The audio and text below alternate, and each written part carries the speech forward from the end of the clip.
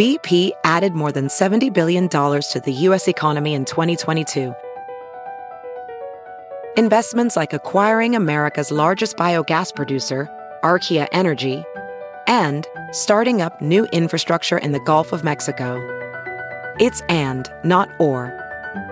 See what doing both means for energy nationwide at bp.com/investing in America. Hey, Sinica listeners.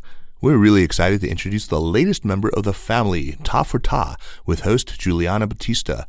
Juliana is an ex-Schwartzman scholar, and since finishing up in Beijing, she's been working in China in various cities of the Pearl River Delta, most recently in Hong Kong. We were all really impressed listening to her show, which is about women from or working in and around Greater China. These are women from many different walks of life who've all enjoyed professional success. The podcast will alternate weeks with its sister show, New Voices. We all found Juliana to be a natural talent with interviews. We liked her smart questions, her deep empathy, and the way she drew people out.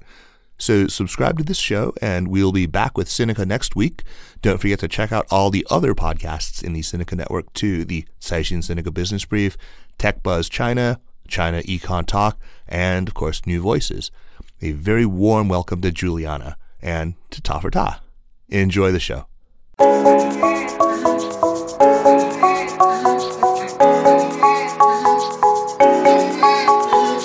Ta for Ta is powered by the Sinica Network. We're a new bi-weekly podcast focused on capturing the lives of women in and from Greater China at the top of their professional game. I'm your host, Juliana Batista. A quick shout out to everyone at the team at Sup China, especially Kaiser Kuo, editor and co-producer. I honestly had a blast with the time I got to spend with Chenny Xu, corporate communications executive and gender advocate. We chatted about her early years studying gender in rural China, reflected on the Me Too movement, and even had a chance to discuss the importance of advocates in professional endeavors. I'd also like to note that the views expressed in this podcast are only Chenny's personal views, not reflective on a whole of any organization she's a member of. Okay, let's take a listen. Hi everyone, today we are with Chenny. You have an extensive background in corporate communications and consulting, and even beyond that, I'm quite impressed with all the work you do outside your job to advocate for gender equity and female voices in media and journalism. So thanks so much for coming to the show. And let's just get right into it. Would you mind introducing yourself to listeners? My name is Chenny. I live in New York, and I'm a corporate communications executive at a fintech company. And I had lived in China for about almost 8 years and just moved back to New York for this job. But in my spare time, I guess, I was been really interested in gender inequality. And actually, I moved to China to study that. And I've been really active in all of the organizations in Beijing, which I think we'll go into a little bit in this conversation. For sure. I think it's really interesting that you went out to China to study gender equality. Actually, why did you decide to make that move? What originally attracted you to seeking out that field to study? Yeah, so I think 8 years ago, or like even longer than that, it was basically the financial crisis. So at that time, I think moving to China was a good idea. And when I got there, I quickly noticed that if you just looked at the society and how people acted, gender inequality was kind of at the crux of what China was about. You kind of see that that's, you know, the basis of the entire organization, of the governing structure, of families, of how the entire society is put together. So I got really interested in that, and then did a paper on female rural migrant workers.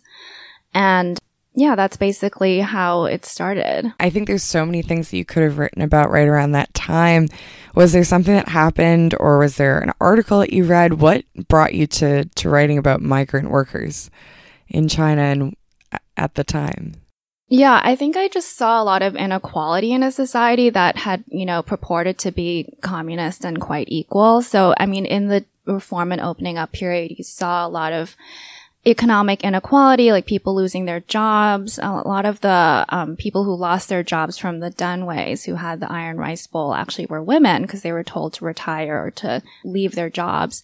Not to mention the rural-urban inequality. So you have this mass influx of workers from rural communities going into the urban settings, but then they don't have the household registration or hukou. So they're basically secondary citizens in China. And then on top of all of that, you have the double identity of the female rural migrant workers, so the women, and the jobs that they're doing and how they're faring in this new economically different society and how their rights are being preserved or how they don't have any rights. So I thought it just kind of tied everything together. And you know how people say that there's no racism in China, but actually I feel like there is, or at least there's classism. There's these two different groups of people that are treated very differently, the urban population, the rural population.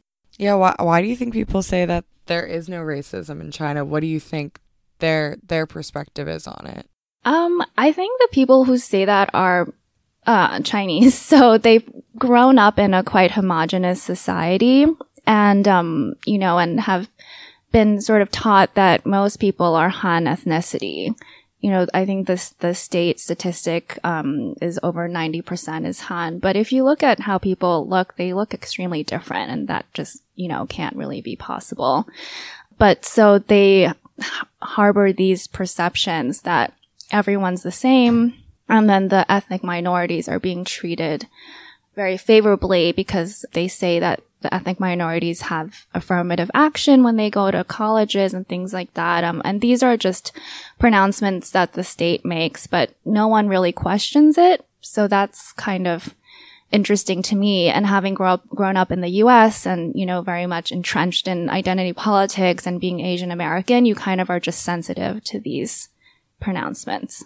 Yeah, for sure. I think you do have such a interesting and rich experience. I know a lot of Asian something, those types of people definitely exist, but you had this opportunity to go back to China and study something that felt really relevant to you.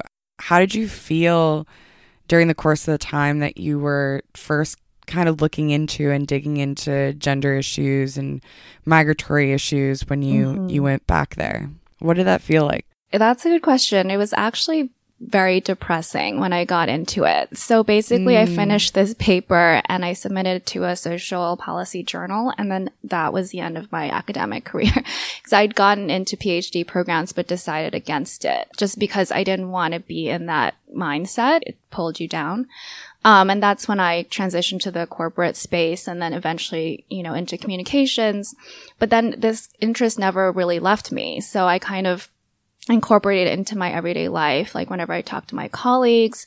And then I realized that they needed a lot of support. And, we started the women's initiative at my previous company. And then I was heavily involved in the Beijing Women's Network as well. And then also was tangentially involved with Lean In and the other ones like TEDx Women and all that. So I found that there was a burgeoning community of gender rights activists or people who are interested in these issues. So I was able to continue to work on them. Yeah, I mean, you've definitely become a de facto expert, I think, on everything kind of at this intersection of women in China. I mean, you rattled off so many different things, how one thing kind of led to the next, but I'd actually just love to dig a little bit into it. I mean, how did one thing lead to the next? How did people hear about you? Did people find you on WeChat, give you a message? Was it things that you sought out and just kind of by either writing about something, or did people come across your work or hear that you were doing something in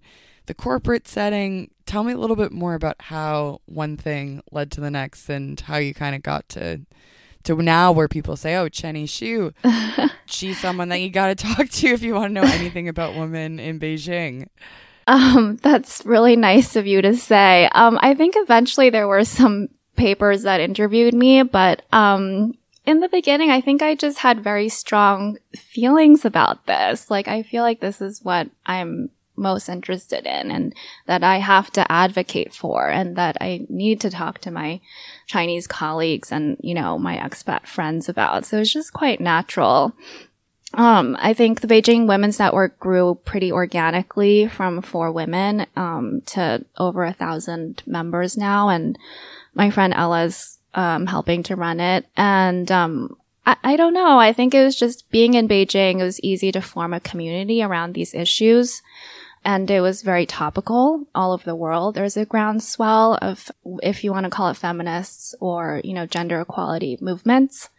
So I don't really know how it rolled from one thing to another because I'm just looking back onto it now. But I think it's just something I was really passionate about.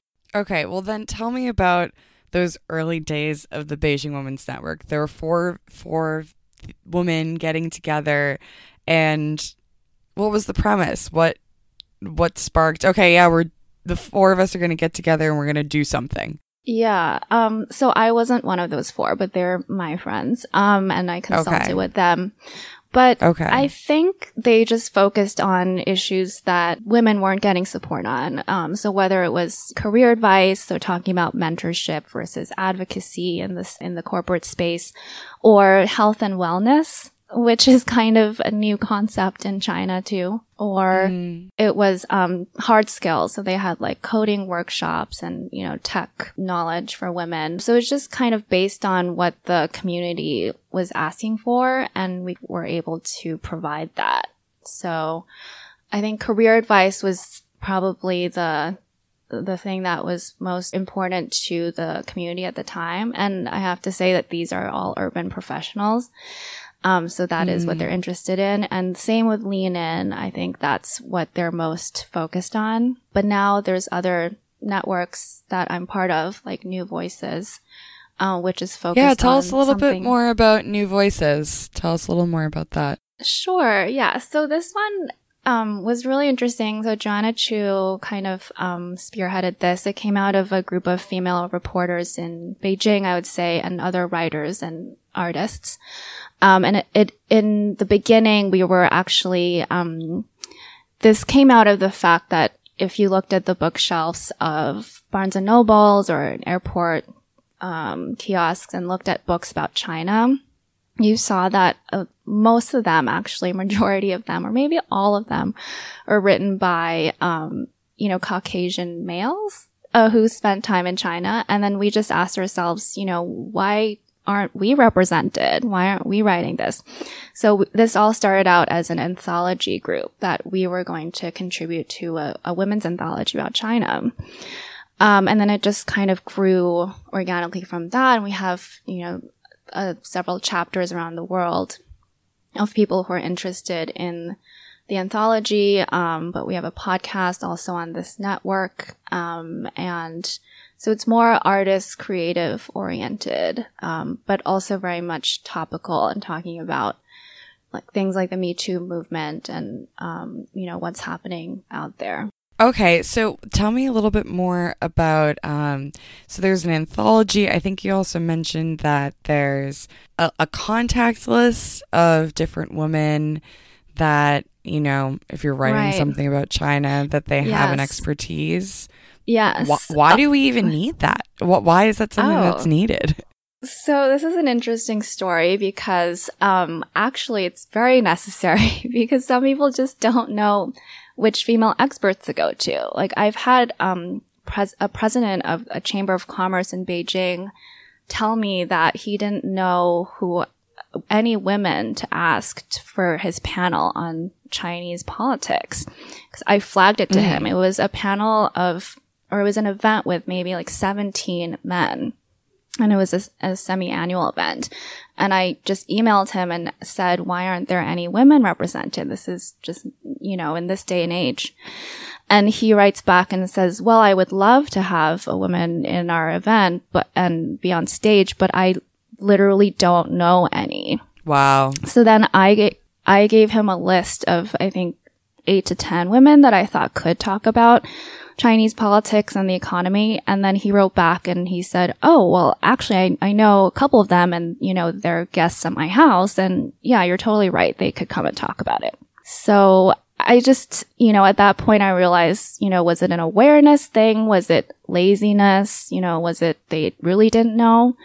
And then at that time, Joanna had started the Google female experts database as well, because I think, maybe she found the same thing. And a lot of journalists, end up citing the same male research analyst or research firm over and over and over again. And there has to be a diversity in views. Like there has to be other people talking about China than these 5 people.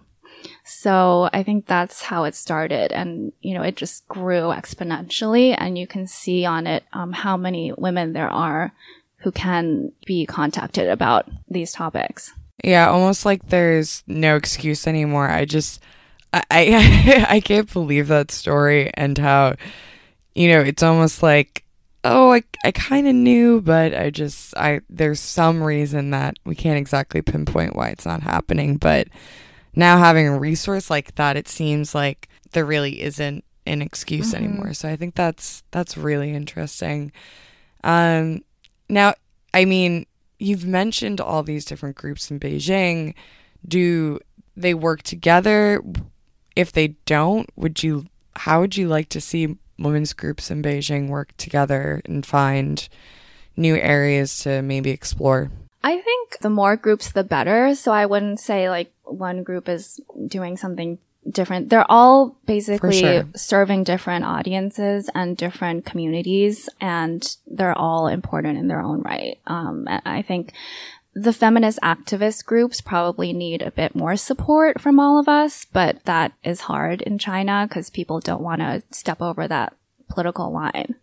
That's the only thing I would say. For the professional side, I think that's pretty good already. I mean, there's a lot of support for women and workshops and things like that on career advice. So the feminist groups I would hope would get more support. Also maybe groups that would highlight issues with rural women would, I think, be helpful because I think they're a massive part of the population and they're not really attended to at all in these conversations. Why is that? I think because the groups that were started by women, it's just, they're trying to help themselves. So it's not, I think that rural women aren't really at the top of people's minds, but, I think it's coming. And then also, victims of domestic violence, there's groups that support, those women. And I think Me Too kind of has been a very organic movement that has, grown in China, and that's very promising to watch.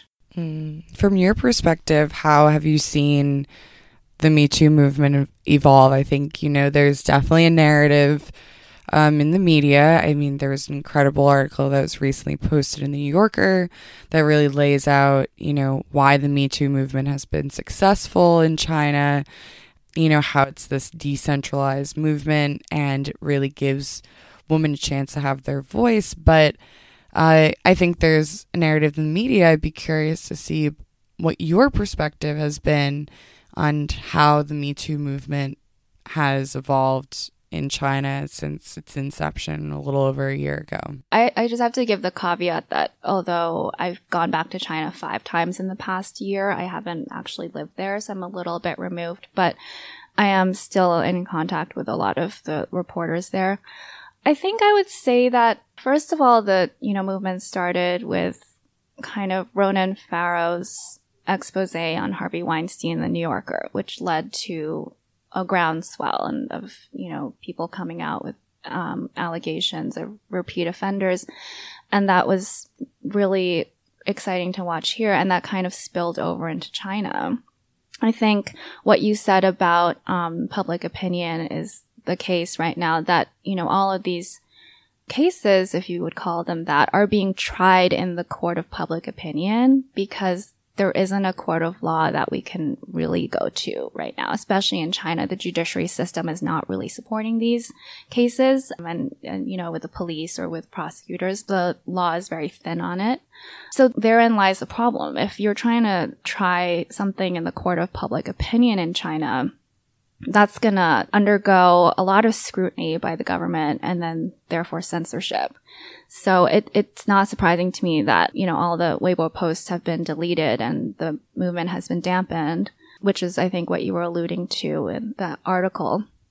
But basically, Me Too, it is showing that millennials or people our age around the world are thinking the same thing, and there are no more barriers. So people have access to the news, to the internet, and to Instagram or whatever. So people are the same around the world, and they have the same plights and, issues. And this is coming out in China, and it's really exciting to watch, actually. Yeah, I'd also love to hear from you if you think, for listeners, if there's been differences in the way the movement has manifested in the US versus China. I do think one interesting unifying thing that I've noticed, but also has manifested a little bit different, is that by each individual telling their own story, and it's usually women, but individuals telling their story by putting it out there on social media, I mean, it's not only brave, but it also lets other people realize that, they're not the only person. I mean, I think that's really core to what the hashtag, what the movement is standing for. But I think what you're seeing in China is that it's just less talked about. And not that that's necessary. I mean, it's, I think because it's less talked about, by having it out there and having people having this space to come out there, it's really powerful because there hasn't been that sort of openness to really talk about some of these issues, right. especially in China. Yeah, I think you're right. I think to have this space to come out and, basically out yourself is extremely brave. Before, when people don't report, there's a hashtag, why I didn't report now. It's the reason behind that is because there was such a stigma associated with it. So if you did come out and say something about it, like in the 70s or 80s, like women were worried this would mar their track record for life. I mean, how could they get a job? It was so shameful. But now the movement has come out and people have realized that this has happened to every single woman, literally. So in China, I've been really surprised to see women coming out too and not being afraid, because there the social fabric is so much stricter. You have your family, you have your aunts and uncles, you have your neighbors, like they all, like it's a face-based culture, right? So I'm, I think the women are really brave to come out and share their stories and, not be afraid of losing face, for their community or for their parents or anything. I think, people are believing women in China, which is also really great to see. I mean, of course, there are those who don't. And I've heard, Chinese men saying like, oh, well, what about men who are harassed by women? And, they always try to flip it. That's their de facto response. Right. And then I'm just like, well, can you acknowledge that this has happened? And this is, a huge issue in terms of power dynamics, inequality, how families work, how companies work, and then how the government works. And this is like basically what it's based on, is power inequality between the genders. Yeah, I have two questions. But first, for listeners that might be unfamiliar with the concept of face and losing face, what does that mean in this context that you're giving around sexual harassment and rape and in families and face? What does face mean? Oh, that's a big cultural translation question. I'm not sure if I can answer it. Maybe you can help answer it too. First, I'll try to add in where I can. I think it's universal. It's not just a Chinese concept, although people say that it is. Okay. So face or 面子, it's Chinese, but it's basically your self-perception, your pride, and then on the opposite side of that, shame if you lose face. I think it's very community-based. So, this isn't just associated with sexual assault and Me Too, but, for women, there's the issue of marriage, right? So leftover women is a term that came up in China. And, a lot of families feel like they lose face if their daughter isn't married or things like that, or if they didn't get into a good school, it could basically apply to anything. How would you describe it? I think you're pretty spot on. I think within this context, especially, it's that by coming forward with something publicly that you might impose shame or tarnish something by saying something, by being public, and face kind of is this conception that I think you're right, is universal, but actually really isn't given a terminology, isn't given a name in so many different cultures. Like in the same way that, there's so many different words for snow in certain languages, whereas there isn't that in other languages. Yeah. And I think it's just there's a really good encapsulation of that in China. What do you want? Did you want to build off that? Yeah, I think it just came to me that it's basically your reputation. And it's an intangible asset in Chinese society. Like it can be like traded basically. And especially for men, it's extremely important. Like if they lose face, it's just, detrimental, and you never want to do that in a public setting or in a company setting. So I think it's a patriarchal concept, actually, now that I think about it. Why do you think it's a patriarchal concept? I think, people use it to shame other people, and they say, well, we don't want to lose face, so you shouldn't come out with that, or you shouldn't say this or that. But now, for example, women, Me Too, are coming out, and they just don't give a F about it. And that's really, really powerful in China. Yeah. And it's kind of upending cultural norms. Yeah. Why is the gender movement in general so threatening to the structure of Chinese government, Chinese society, specifically from a national political point of view? Right. Well, because it's the canary in the coal mine. I think China is a very traditional patriarchal society, and that's reflected in the governing structure. If you have this movement, any type of movement, really, it doesn't have to be gender related. The government gets very antsy about it.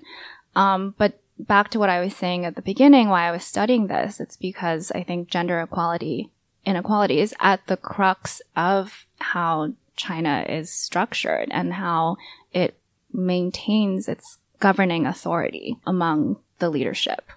So, yeah, I can go into that. Go into it. Go for it. Let's explore that. With the political structure in China, it's very difficult for women to be represented in it. I think right now, less than a quarter of the entire party is female. You can see that, not a single woman is currently at the helm of the party of any state province, which is kind of the testing ground for top officials. So you just don't see that system changing at all. And the fact that the leadership is made up of all men kind of reflects how society is structured, from the family unit up. Some people have said that the family unit is the last, bastion of like the little emperor. So you have literally the father of the family kind of directing how things go. And that's reflected in the government as well. How so? Because what patriarchy, it means that it's a male-led society, and you can just see that, China it's not only an authoritarian government, but all the leadership is entirely male. And I think that there's just fundamental issues of inequality at home and at work. And you see that women are being told to take the double burden of work and work at home. I think you're hitting upon something that's interesting. And one of the things that I find interesting is that the business and political worlds are very distinct and very separate in China. And I think in a way that is very unique compared to some other countries and systems. And I mean, it's not, to caveat this, it's not a significant amount in absolute terms, but there are more female billionaires in China than there are anywhere else in the world. And yes, that also has to do with population, but that is an impressive statistic, in that we've seen women not only in business, but in venture, but in tech, in science, really succeed, I think, in this kind of opening up of China, but haven't really seen that happen yet in politics. And I think you're hitting upon something. And the reason why I'm nodding my head is because we haven't really seen that in politics in China. And maybe it has to do with some of the dynamics that you're pointing out. Not to blanket answer this, but to get a little bit further deeper into, why are there so few women in the Politburo in China? Why are there so few women as governors of provinces? Why are there so few women representing the people of China when they hold up half the sky, when this is said by the government and is said in so many of the interviews that I do? But it happens in the business sphere, but doesn't happen in the political sphere. I don't know. So that's kind of why I was nodding my head, because I think you're Right. putting a few things together for me. Yeah. Well, I love that you mentioned the holding up half the sky statement that you get from a lot of people, because it's just not true. I think, when it was a slogan in the 50s, it was being used to bring in 50% more of the workforce, which was really smart because it was able to, bolster the economy. But then in the 80s, when the reform and opening up happened, look at who they laid off first. It was the women, because they realized that they needed the women at home to, take care of the social welfare net. And even the 50s, when they had the women hold up half the sky, in the workforce, they didn't ask the men to hold up half the sky in the household.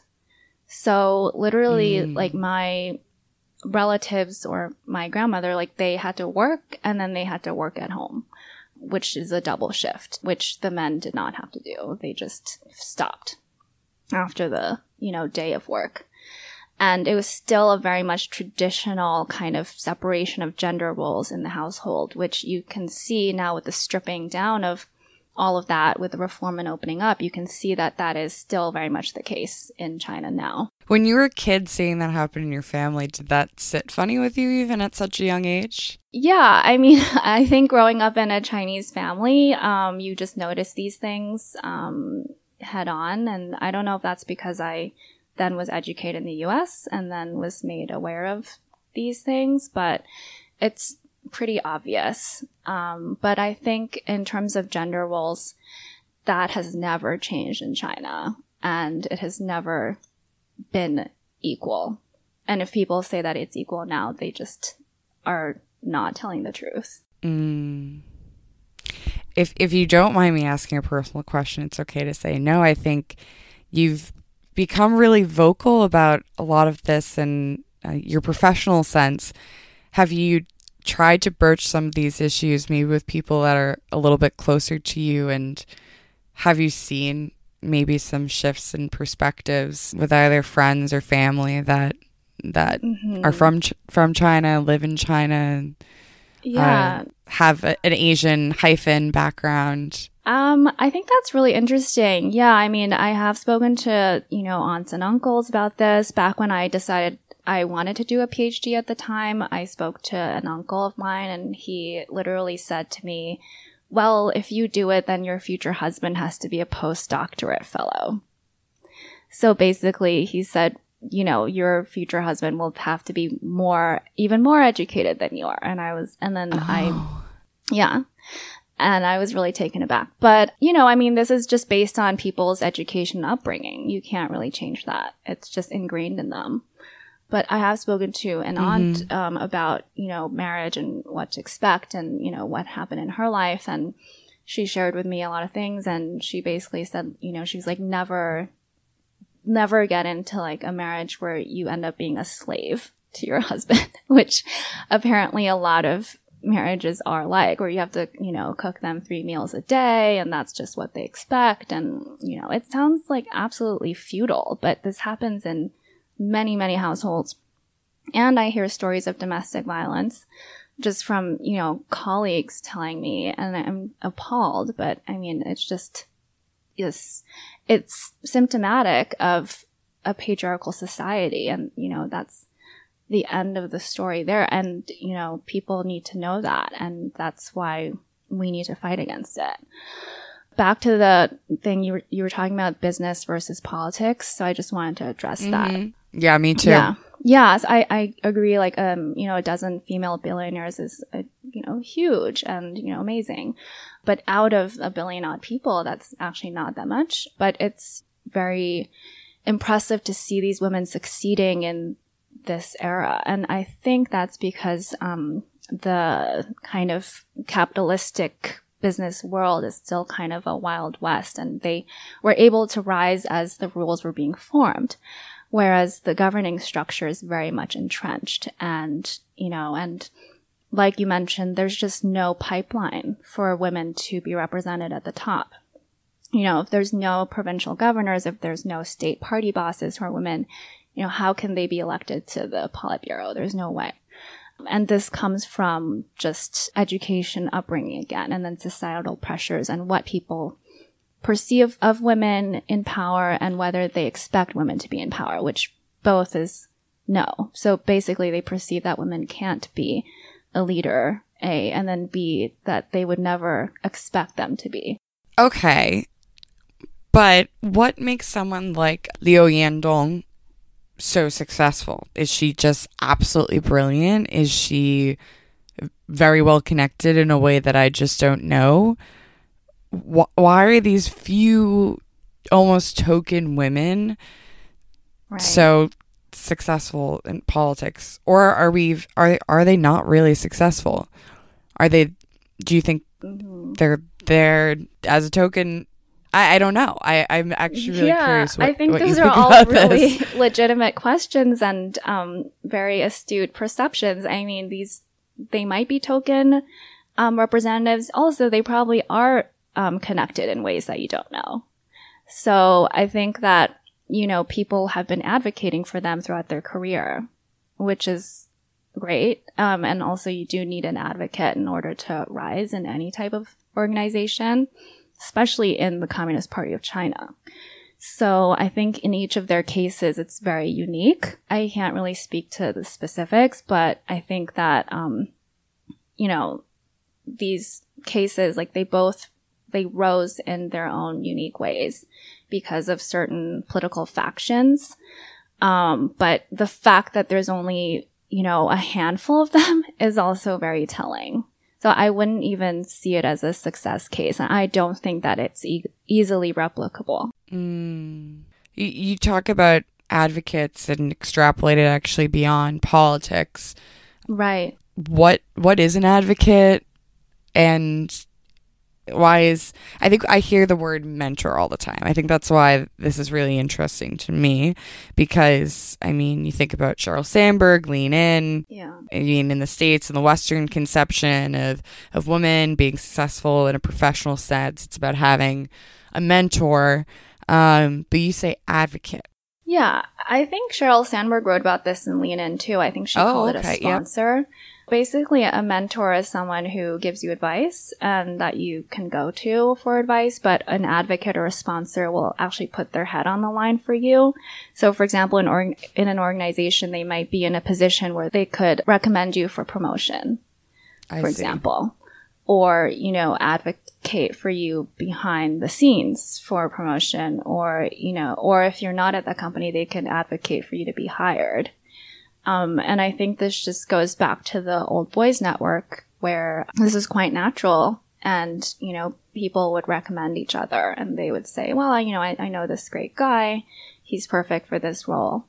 So I think we're just starting to see that with women, but it's very slow. And I don't exactly know why that is. But I think a lot of the more career-leaning groups and workshops talk about this all the time. So I think it is something useful in terms of the distinction. Now, when I say the word advocate, first thing that comes to mind, who is that? And what role has that person played in your life? Oh, you mean for me personally? Yeah, for you. Oh, yeah. I think that, I did have a very good mentor advocate, at my previous company, and he kind of brought me along to all the projects that, we won together and kind of taught me the ropes of corporate communications. I'm really grateful to him. And, beyond that, kind of advocated for me behind the scenes. And, that's how I got to where I am now, working in-house at this tech company. So it's very serendipitous. I don't think it's something that you can just ask someone to do. I think it's basically fate that you bump into someone like that.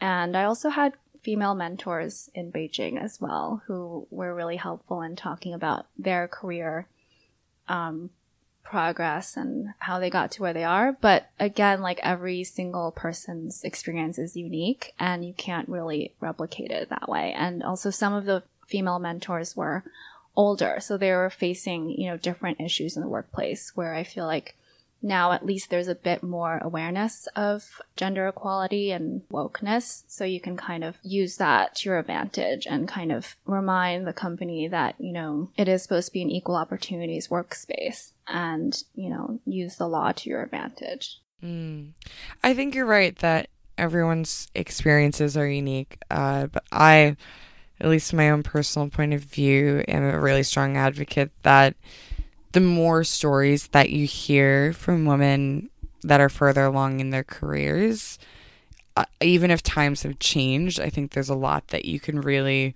pull out and learn from yourself, and learn for yourself. Is there any stories that stand out to you from these women in Beijing that kind of stuck with you now where you are in your career? Yeah, that's a good question. I'm not sure they would want me to share those stories on the air. Okay. I respect that completely. If there's a way to share it without, giving away too many details that are revealing of the person's identity, that would be ideal. But I just can't think of any right now. I mean, there was just so many crazy ones. Basically, I think a lot of it had to do with like bad bosses, I think, bad male bosses and how they dealt with that. Not to mention like harassment in the workplace and things like that. But most of the stories were circling around the power dynamics in a newsroom, for example, and, male editors versus female reporters, and then, and things like that. So like power inequality. But that's the case anywhere that you work. I think it's just especially egregious maybe in China because of the foreign correspondent community and, the whole sexpat syndrome. Oh, there was an article that came out about that. Yeah, Joanna wrote about it. Yeah. Right. Yeah. Tell listeners a little bit about the premise of that article and then why you think maybe some of the environment is still a little bit toxic. Yeah.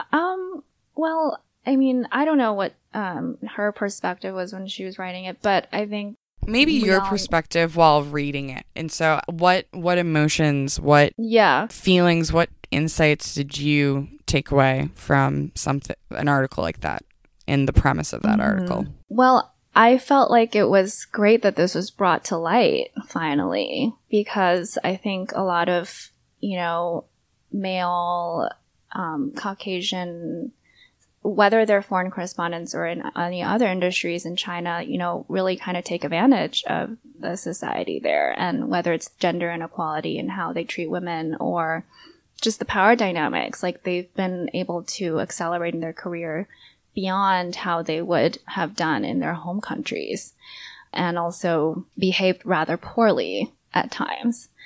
And I just think that has been the case since colonial times, and I don't want to call this neo-colonial, but I mean, they are able to do things in China that they wouldn't do back home and that people would admonish them for. But because it's in China, they feel like they have a free pass to do whatever they want. So I was really excited to see her article come out, especially after the entire situation at the Foreign Correspondents Club in the past year. What was that situation? Just briefly, so it gives a little more context. Yeah, well, there was allegations of sexual harassment against the ex-president of the Foreign Correspondents Club, and that kind of, the whole case kind of split up the community into people who felt that this was finally, it was Me Too, it was people coming out and talking about this, and then the other side was, trying to support him and feeling like he was a scapegoat and everything. And basically every conversation I had with anyone over the past year in Beijing had circled around that case, I think. So I think it was good because it brought these conversations to the fore, and it led to, the Sexpat article and all the things that female reporters had undergone.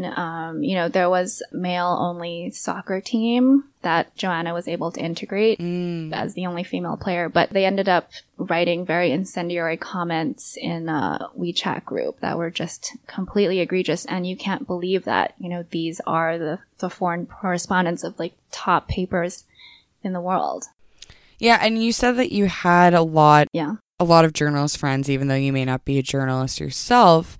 I think you have this unique perspective where you're almost an outsider looking in on this community.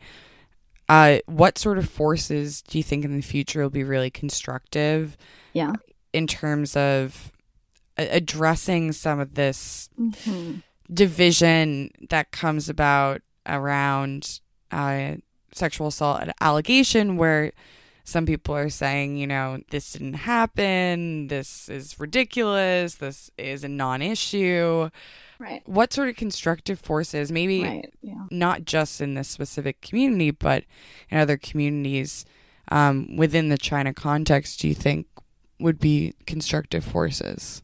Well, I think having more conversations among people is constructive. I think within the FCCC, a more diverse leadership is constructive. The board was made up of mostly male reporters. Now there's a lot of women who've been running for leadership positions, so that the whole structure and the types of conversations and meetings have changed in tone. I think that we realized that the FCCC wasn't a court of law, that they couldn't really adjudicate on this issue. That came out really clearly during the whole case. And I think that now this has been brought to the fore, I feel like certain people would be less likely to act in ways that they did before. But I'm not 100% sure about that. But just to have this communication and conversations continue, there's been lots of podcast episodes on it, which is really helpful. Also, running maybe workshops on what is sexual assault. My friend Yuan does that because at the basis of all of this is basically what are the rules, right? And some of the men, in our age and older feel like they've been bamboozled, like they were working on a different set of rules and now there's this new set. But actually, it was just never defined. And, now women are coming out and saying that this is not okay. So, yeah, I'm pretty hopeful about it. I think that it's going to continue the debate and in China and in the US. And I think we'll see what happens. But this happened for a reason, and it's to increase awareness of gender equality. Yeah, you stole the words kind of out of my mouth. I was going to ask you point blank, are you hopeful? I think, in this conversation, you've mentioned certain people that you just don't think whose minds are going to change. And I think we've started to see movement in China. I'm curious, do you think there's people that are on the fringe, demographics or groups of people in China that are the right people to really be educating and targeting a lot of this education around? You might not have an answer to that. I was just curious. Yeah, I don't know what exactly people on the fringe are. Yeah, no, I don't know the answer to that question, but yeah, I think I answered it in my previous answer about whether I'm hopeful or not. I think looking forward, so in the US, you've seen that some of these perpetrators have been brought to justice. So they've been convicted in a court of law. That is the final step. So maybe eventually we might see that in China. Maybe we won't, because the law is just not really there to support women, or it is, but it's not enforced. So that's kind of, I would say, a metric to see where this goes in the future. I have a more lighthearted question for you. I think Okay. really delve deep into some difficult things to talk about, and I think you're right that the conversation is becoming more open, and I really appreciate your openness and your generousness about being open about things. I think that's sometimes really difficult to do. But on a more lighthearted sense, I think you talk a lot about your Asian hyphen identity and how that is core to who you are. Correct me if I'm wrong. As someone who's not myself, but deeply interested and always just trying to learn more, are there things that you can kind of point to that really capture that Asian hyphen identity and things you think about or concerned about, just like the way of being? Yeah, I think it's probably a unique perspective. I mean, a lot of Asian Americans who have spent time in China probably feel the same way I do, because you're educated in a certain atmosphere and you're taught all these, equality, American values, I would say, which we're taught to be universal. And then you go to China and you try to apply them on Chinese society and you see that, wow, it's really not there. But then at the same time, like, is it, should you apply these so-called universal values on society in China? And I would just say that whatever is equal and just doesn't have to do with American values or any type of thing like that. It's just when you see something, if it's right or wrong. So when I was in China, I noticed all of these phenomena.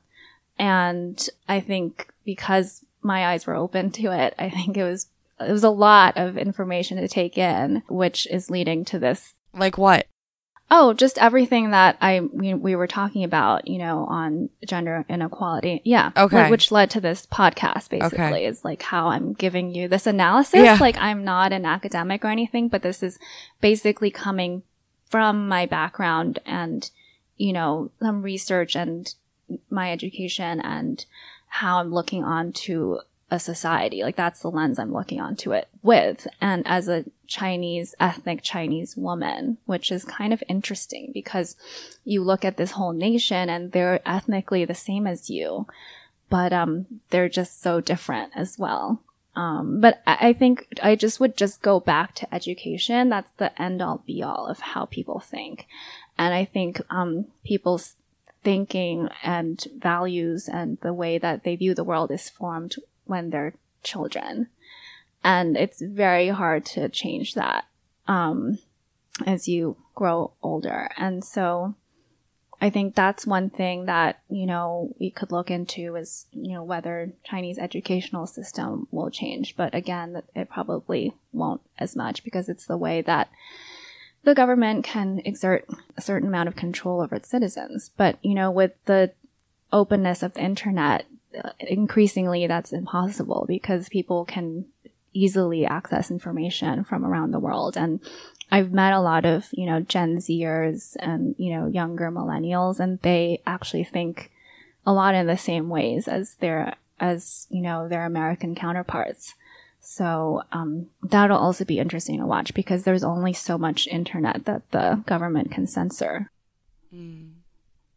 Thanks for sharing that. I think that's insightful for me, just because that's not a perspective that I'll ever be able to have, and so it's cool to hear, Well, first of all, I think your perspective is very unique as well, so it doesn't have to do with ethnicity. But I have been seeing a lot of Chinese diaspora working as reporters in China, and actually a lot of them are my close friends, and I think they really add a interesting perspective onto all of China, and that's basically how New Voices started, because we were educated out in the West, so-called, and then come into China and look at it from the lens of a female ethnically Chinese woman. And I think that's markedly different from, a Western educated Caucasian man. So not to say one is better than the other,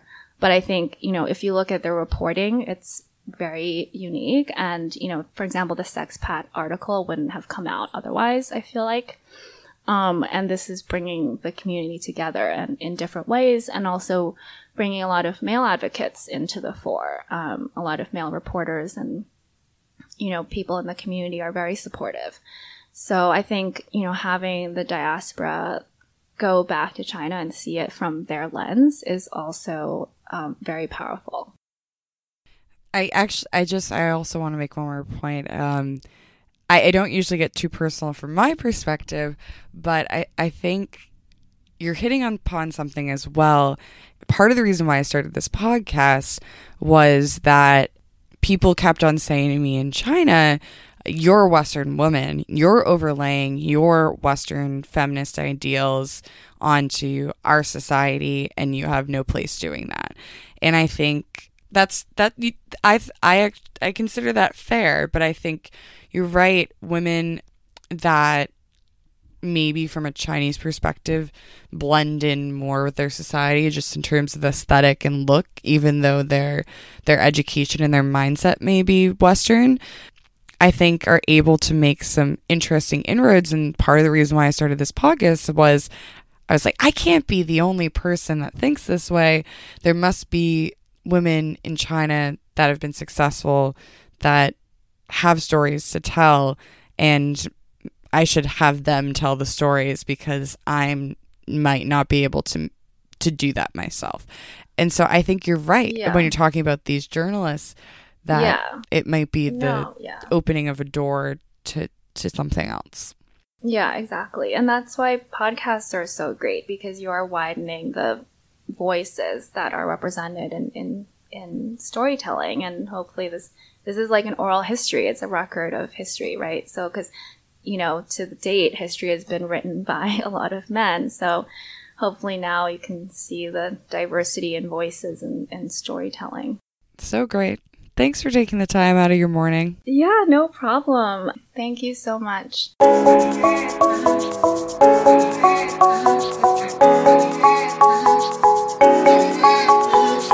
And that's a wrap for today. Ta for Ta is a proud member of the Sinica Network. Many thanks to Kaiser Kuo, editor and co-producer, as well as the entire team at SupChina. I always do love hearing from listeners, so questions, comments, general musings can be directed to ta.for.ta.china@gmail.com. Until next time, I'm Juliana Batista, and this is Ta for Ta.